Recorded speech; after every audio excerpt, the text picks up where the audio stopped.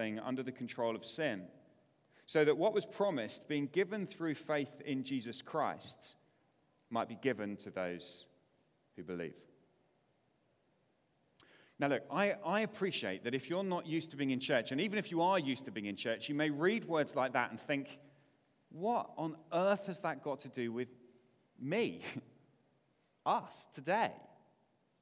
It sounds pretty complicated, and even if it wasn't complicated, it would still sound quite distant from us. So let me try and persuade you, firstly, why this really matters, and then we'll look at it and see what it's teaching us. This is why it matters. It matters because we live in a world where there is deep, deep injustice. We live in a world where there is huge division between groups of people.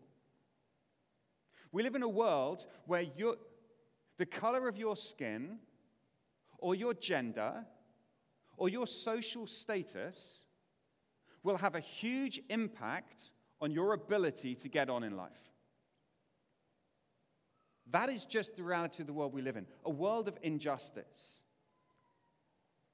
And it's interesting because there is this real desire, I think, for what people talk about as a level playing field. People want, they want a situation where it's fair. When Barack Obama was elected president in 2013, he wrote a book called The Audacity of Hope, in which he outlined his vision for society. And in his inauguration speech in 2013, he said these words. He said, "We are true to our creed when a little girl born in the bleakest poverty knows that she has the same chance to succeed as anybody else." Do you get what he's saying? At the moment, you could have a little girl who is an unbelievable mathematician, but she's born in bleak poverty. She has no access to the sort of resources that someone born in a more wealthy place is going to have the opportunity to develop. And Barack Obama's vision of society is that's not right. What should be the case is that that little girl has just as much chance to succeed as this little boy. It is what you might call a meritocracy. That is where you, no matter who you are, what background you're from, you have the opportunity to succeed according to your ability and your hard work. So we live in a society, I think, that aspires, I don't think we are a meritocracy, but I think we're in a society where most people say that's what we want to be. We want to be a place where everybody has an equal opportunity to succeed. And so now your value and worth is not tied to your gender or your skin color or your ethnicity or your background. It's not tied to any of those things. Your value and your worth is tied to your ability. It's tied to your hard work. It's tied to you. And so now whatever our society decides we are going to most value, now if you fit into that system of value, you have worth. So if you live in a culture, I hope you're following. I know it's a bit heavy to start, but I just want you to get into this.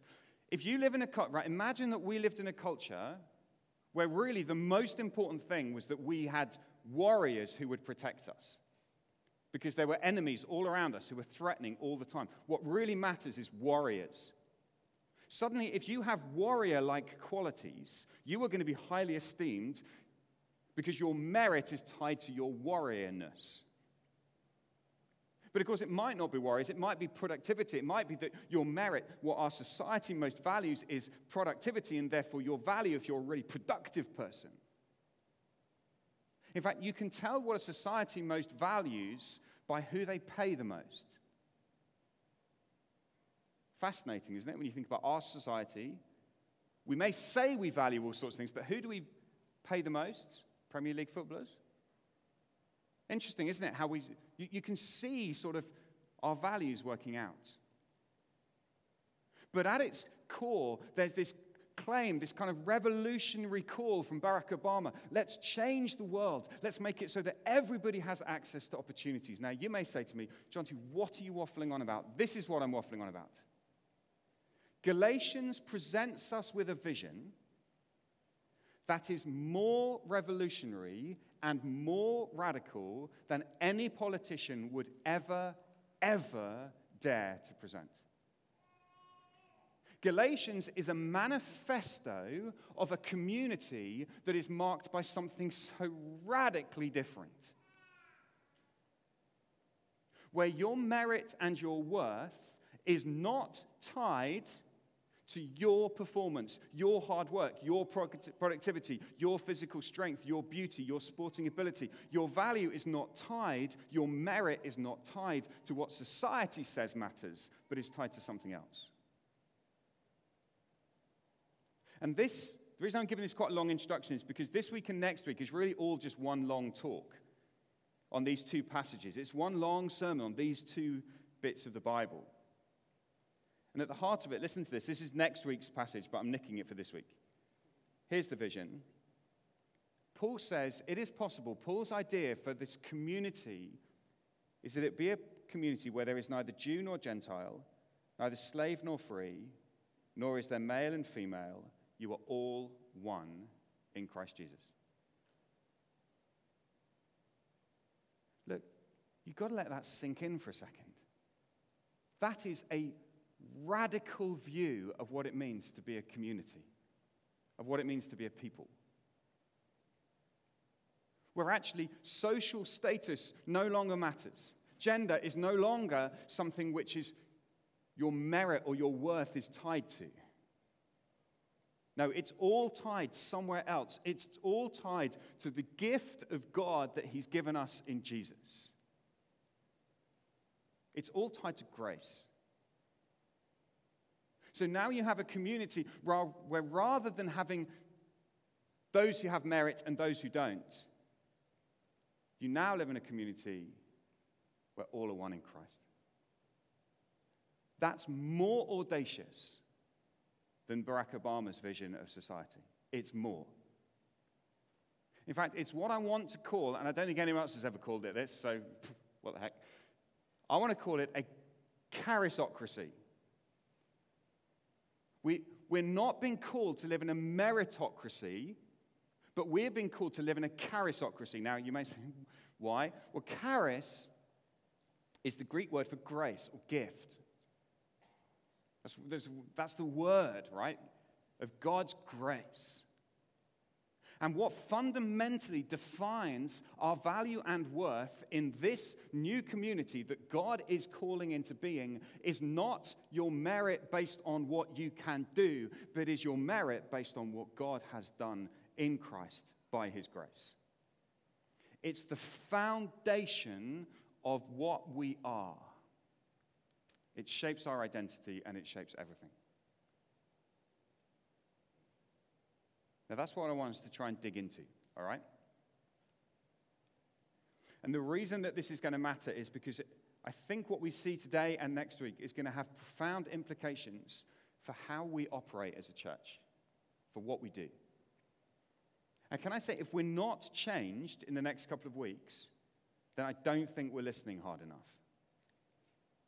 We're not supposed to come to church and just listen and leave and go, well, that was interesting. He told a good joke this week. Well, that was slightly dull. We're supposed to leave saying, I've been changed. I want to live differently. Because I've understood the foundation of my identity, the foundation of our identity. Right, that's what we're doing. So let's get into this. We're going to start with, we're going to look at the text. And what Paul does is he starts this kind of new bit of his argument. He's going to introduce a new set of words for us. You're going to have to get used to these words. The words of covenant, promise, gift. These are the words that are now going to occupy our thinking for the next few weeks. Promise. So let's read verse 15 again. Brothers and sisters, let me take an example from everyday life. So Paul is desperately trying to get this church to recognize what God has done. He says, what can I use from everyday life? And he thinks of a human covenant, a binding agreement between two people, where two people promise one another something and enter into a binding agreement. says, no, you can't then add to that, right? You can't have that and then go, oh, by the way, also this, and this. No, this is what matters.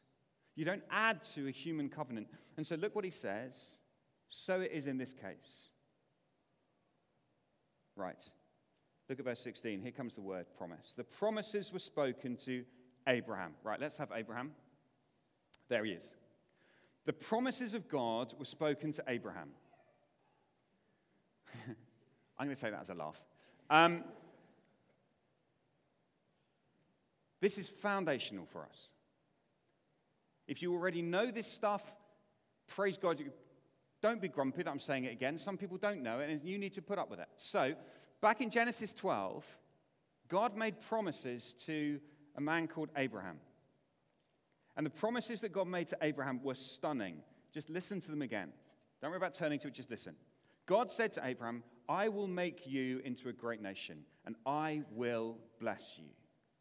I will make your name great, and you will be a blessing. I will bless those who bless you, and whoever curses you, I will curse, and all peoples on earth will be blessed through you. So God speaks to this man, Abraham. Right, here's the question then.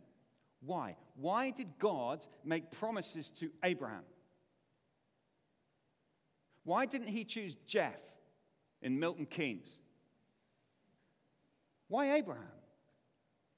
What was it about this one man, Abraham, that God looked over all the humanity that was existing at that time? He said, yeah, you're the one. Was it that Abraham was some awesome individual? Was it that Abraham had a huge love for God? Was it that Abraham did loads of good things? What was it about Abraham? Well, I'll tell you about Abraham. Before he met God, he was worshiping idols, and he did not care about God at all. There is nothing in Abraham that merits God's promise. God did not look for the best people. So to be honest, he could have chosen Jeff and Milton Keynes. There was nothing about Abraham. Abraham was far away, and God came to him, and he made this promise. Abraham, I will bless you. That is what we mean by grace, the gift, not on the basis of anything in Abraham, but in God's unconditional choice and love. It's stunning. So Paul wants you to know. He wants you to know that that's what God is like. He makes this promise to Abraham. Except, and this is going to push you now to think, it wasn't just to Abraham. So look what Paul says. Go back to Galatians 3, verse 16. The promises were spoken to Abraham and to his seed. That means like his offspring. But Scripture does not say and to seeds, meaning many people, but and to your seed, meaning one person who is Christ. What a complicated little sentence. And yet Paul really wants you to know that this is cool, right? You've got to stick with this. Honestly, this is cool. God makes this promise to Abraham. Here it is, promising to Abraham. But what's actually going on, Paul says, is something bigger. There's like this massive arc that is from Abraham. This one story, the promise to Abraham, is actually a promise to Christ. God made the promise to Abraham and to his seed. Now look, we normally think God made the promise and it was about Jesus, the Christ. That's not what Paul says. It was not a promise about Christ, it was a promise to Christ. Yeah, that doesn't make any sense because Jesus wasn't existing. He didn't live until 2,000 years later. Don't forget, we already know from Galatians chapter 2 that Jesus is the Son of God, the eternal Son of God. So yes, he did exist in the days of Abraham. So now, listen to this. I'm going to read that promise from Genesis 12 again. But this time, I want you to hear it not just as a promise to Abraham, but as a promise that the Father makes to his Son. Listen to this. Son, I will make you into a great nation, and I will bless you. I will make your name great, and you will be a blessing. I will bless those who bless you, and whoever curses you, I will curse. And all peoples on earth will be blessed through you, my son. That's what was going on in Genesis 12. It is this story. God makes a promise to Abraham, but actually it's a promise to Christ. And so suddenly you discover that Abraham is as irrelevant as Jeff from Milton Keynes in one sense. He's someone who gets caught up into this story by God's grace. But actually what God was doing was making his promise to his son. So the merit for why this promise is going to be kept is not in Abraham. He was an idol-worshipping nobody out living in Ur when God called him. But actually, God the Father looked at his Son, the Christ, and could see his infinite merit and worth. And this whole promise of God rests on the merit of Jesus, the Son of God. This is grace. This is what we mean. And what Paul is arguing through this book of Galatians is that you get caught up into that story. This promise that God made to Abraham is the promise that you now enter into as you come to Christ, Jesus, for life. You become part of that story of blessing. All nations will be blessed through you, my precious Christ. That's us. We are the all nations being blessed through Christ. It's so spectacular. But I do just want to say, as we think about the promise, let's just push on this because this is important for us to see. This is not a promise that means Abraham does nothing. Right, there are some promises, aren't there, like that? We used to have a very wealthy friend, and he lived in Jordan, and his daughter stayed with us when I was a kid, and he used to come, and he said to us one time, I'll bring you a present next time I come back from Jordan. What would you like? And I was quite well brought up, really, and I said to him, well, I'd like some sweets. Would be really nice, some sweets. My little brother, on the other hand, less so. He just went, I want a remote control car. And the man looked at both of us and said, that's fine. I was thinking, what have I done? This is awful. He promised, I'll be back and I'll bring you your gift.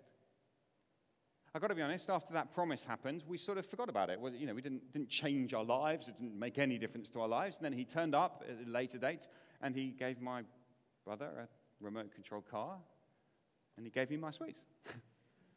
Oh, I learned a hard lesson that day. But the point is that promise, it made no real difference to our everyday lives. But when God comes to Abraham and makes this promise to him, when God says, I will bless you, and actually he's talking to Christ, actually that promise, it transformed Abraham's life.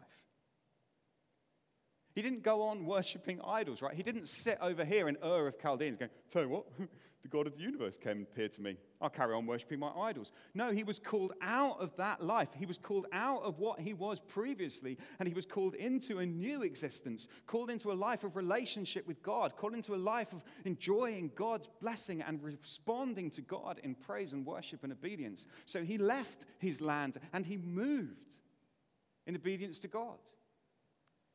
But it was a response to grace, not a reward.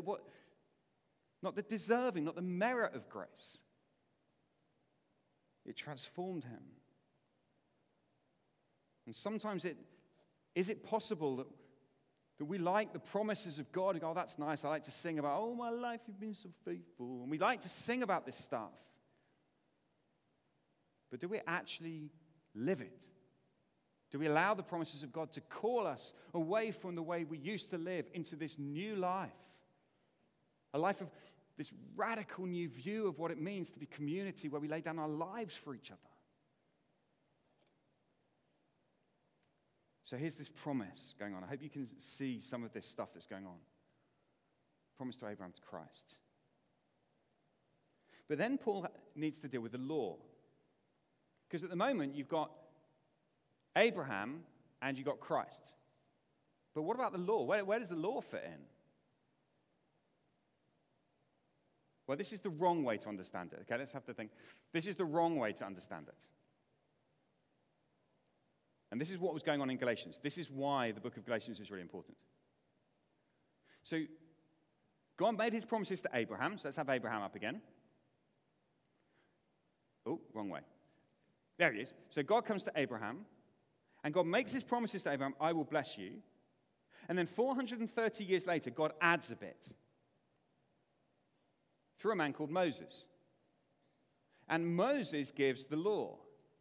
And so now you have the promises of God and you have the law, like the Ten Commandments and all of that stuff.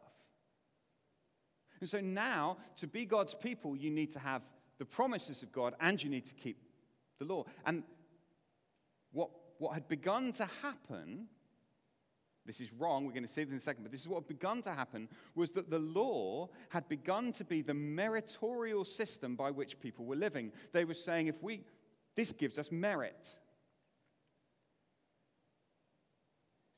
So in the Old Testament, before Jesus, the law was given, and it included circumcision, and included keeping the Sabbath, and not eating the wrong sorts of food. And those things, people said, this gives us merit. This is why God loves us. This is why we get grace, because we've done this. And the law becomes the value system of the society.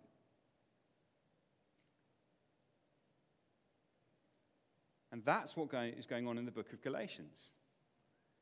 Look, it's great you've got the promise, and it's great you've got Christ, and it's great you've got all that stuff, but now you need to add the law to it as well. And this distinction was beginning to grow in the church now, because when you have a meritorial system, when you have things based on merit, then divisions grow, because you have the people who have and the people who haven't. If it becomes about circumcision, it's pretty obvious. You've got two groups. You either are or you aren't.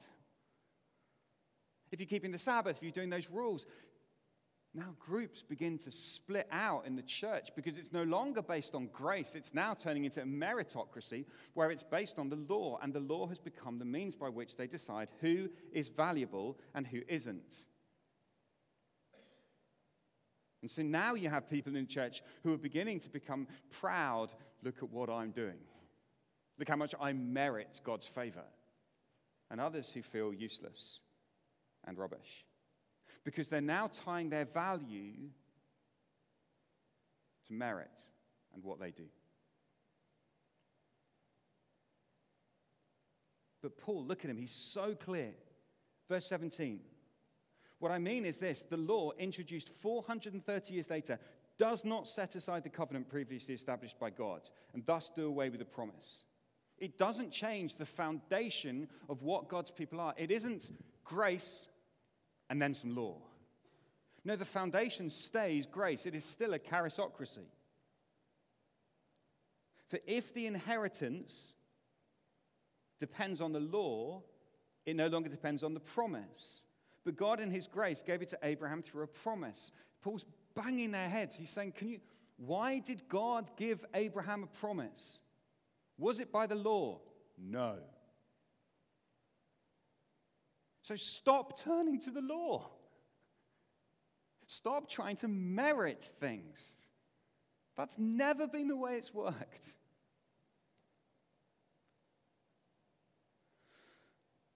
Now that raises an interesting question then, right? Well, Paul seems to think so. Verse 19. Why then was the law given? What's the point of the law? That's the obvious question. If you've got the promise and it's all going through to Christ and blah, blah, blah, why was the law given? What's the point of it? Paul says it was never to merit anything. It was never a system of merit. Verse 19.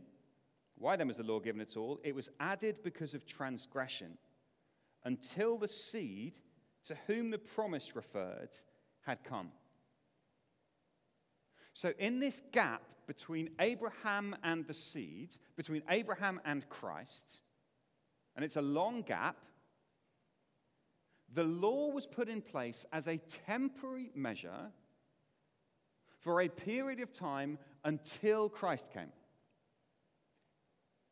Can we see that? I'm literally just saying what he said. And it was put in place because of transgressions. In other words, there was a problem that the law was a temporary solution to, not a solution. The law was a temporary revealing of a problem in the people. So actually, here's Abraham. He's received the promise. But Abraham and all of his descendants after him, they still sin. They still go back to idolatry. They still keep going backwards and backwards and backwards. And so God put the law in place to say to his people, look how much you need my promise. So God gives them a law which just exposes how bad things have got.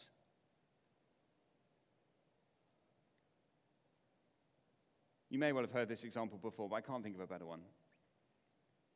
I guess it's like a beautiful green bit of grass and a little sign that says, do not walk on the grass. And you're happily walking through on a path, and you see the sign, and something in you sort of goes, I didn't really want to walk on the path, but now I really do want to walk on the grass, because there's a little sign telling me I can't.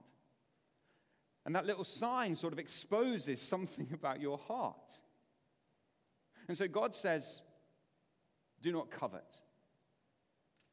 And suddenly it begins to almost make you covet, right? The law is kind of, it's exposing our problem. It's a temporary system put in place to expose the problem.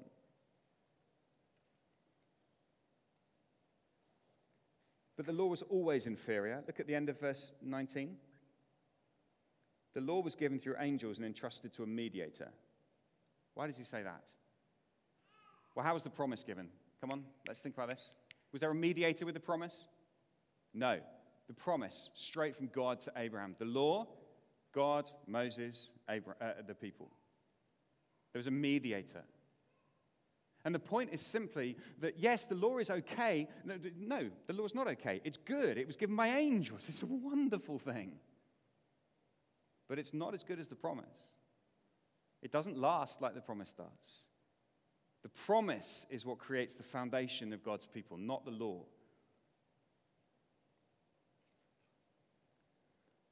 Which then makes Paul ask one more question, and then we're going to just think about where this all leaves us.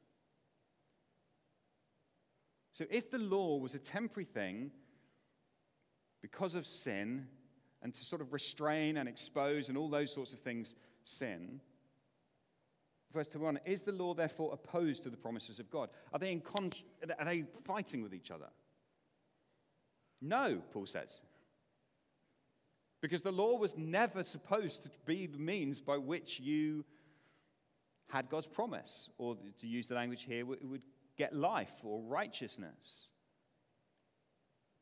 The law was never, it was all of that stuff comes through the promise, not through the law. So what does the law do? Well, verse 22, Scriptures locked up everything under the control of sin, so that what was promised, being given through faith in Jesus Christ, might be given to those who believe. This is what the law does. It increasingly locks you up. It locks up. It shows you how weak you are. It puts you in a cage until you get to the point where you say, I need someone to set me free. And then God says, oh, that will be the one I promised. And now he's here. This is what the law was for. To lock the people up under the control of sin so that they would realize how much they needed the promised Christ. And so you can understand Paul's amazement when he says to them, so why are you turning to the law? The time of the law is done. It's done its job. It's finished.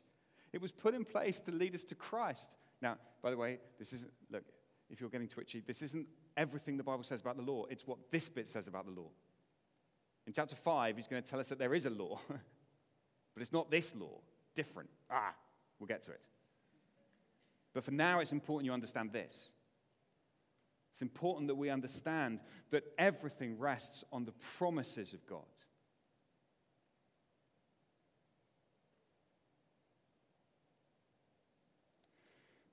So they're beginning to turn back to merit.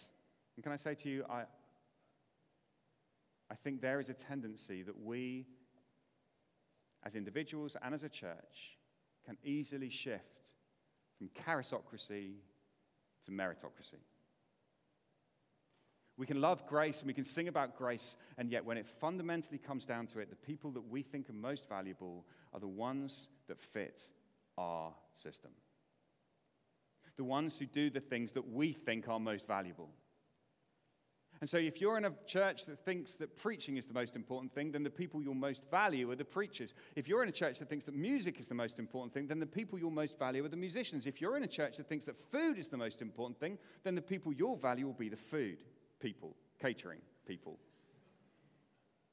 And all we're doing is we're simply putting ourselves back into a meritocracy where you end up with the people who have and the people who are given, the people who deserve stuff. And grace undercuts all of that. It says to all of you, you are all part of the promise. You are all part of Abraham's seed. You are all inheritors of this promise. You don't deserve it any more than Abraham deserved it, but he gave it to you in his grace. You do nothing. There is nothing that you do to merit it. And can I say to you, and this is sort of anticipating chapter 5, that will transform your life more than any list of rules could possibly do. It really will. You see, sometimes we're so obsessed with wanting to control people's behavior that we need rules, right? Like with little kids, we need a sticker chart. Sticker chart, say, don't wee on the floor and I'll give you a sticker, right? And they say, oh, well done, I'll give you another sticker. And we reward, we merit, and that's how we control. And churches can slip into that. Here are the rules you've got to keep. You've got to do this, you've got to do this, you've got to do this. And people do it out of duty and out of guilt. But the goal of being a parent is not that you keep sticker charts, right? If I'm still doing a sticker chart with my 18-year-old, I failed as a parent. Because my job is to move him towards grace.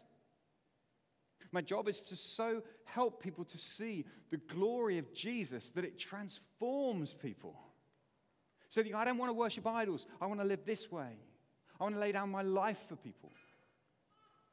And radical Christian obedience flows out of grace, not out of merit. That's where chapter 5 ends. That's where we're heading. But for this afternoon, let's wrap this up. And I guess the simple question is, do you let the grace of God, the gift of God, the promise of God, do you let that shape your identity, your foundational identity? Is that who you think you are? I'm not asking you to sort of flippantly go, oh, probably or probably not. I'm asking now, does that shape who you are? And does it then shape how you view others? In such a way that we could say there is neither slave nor free, Jew or Gentile, male or female. Those are not the things that we value. Those are not the things that we reward. There's Christ, there's grace, there's promise. This would transform us. It will change who we eat with. It will change who we live with. It will change what we do with our lives when the grace of God gets hold of us. That's what we're going to see as we go on through these chapters in Galatians. But let's bow our heads and let's pray now.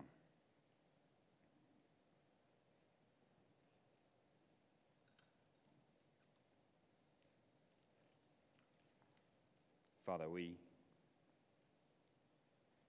read this stuff and Lord, we wrestle with it, and it is so countercultural and subversive. there is nothing else in our world that is like this. There is nothing else that says this stuff. There is no other system of community that gets even close to this. And yet, Father, we confess we so often, we fall short of it. We keep slipping back into something rubbish. Lord, please let us press into this grace. Let us not turn to the law, that good but temporary measure that you put in place in order that we would see how much we needed Christ. Father, please don't let us put ourselves and allow ourselves to be locked up by a value system that you don't place on us. Help us instead to be set free by the value that you've placed on us in Christ. That because of him, because he gave his life, because he died, we live. Oh, Father, please let us taste that grace even this afternoon, we pray. In Jesus' name, amen.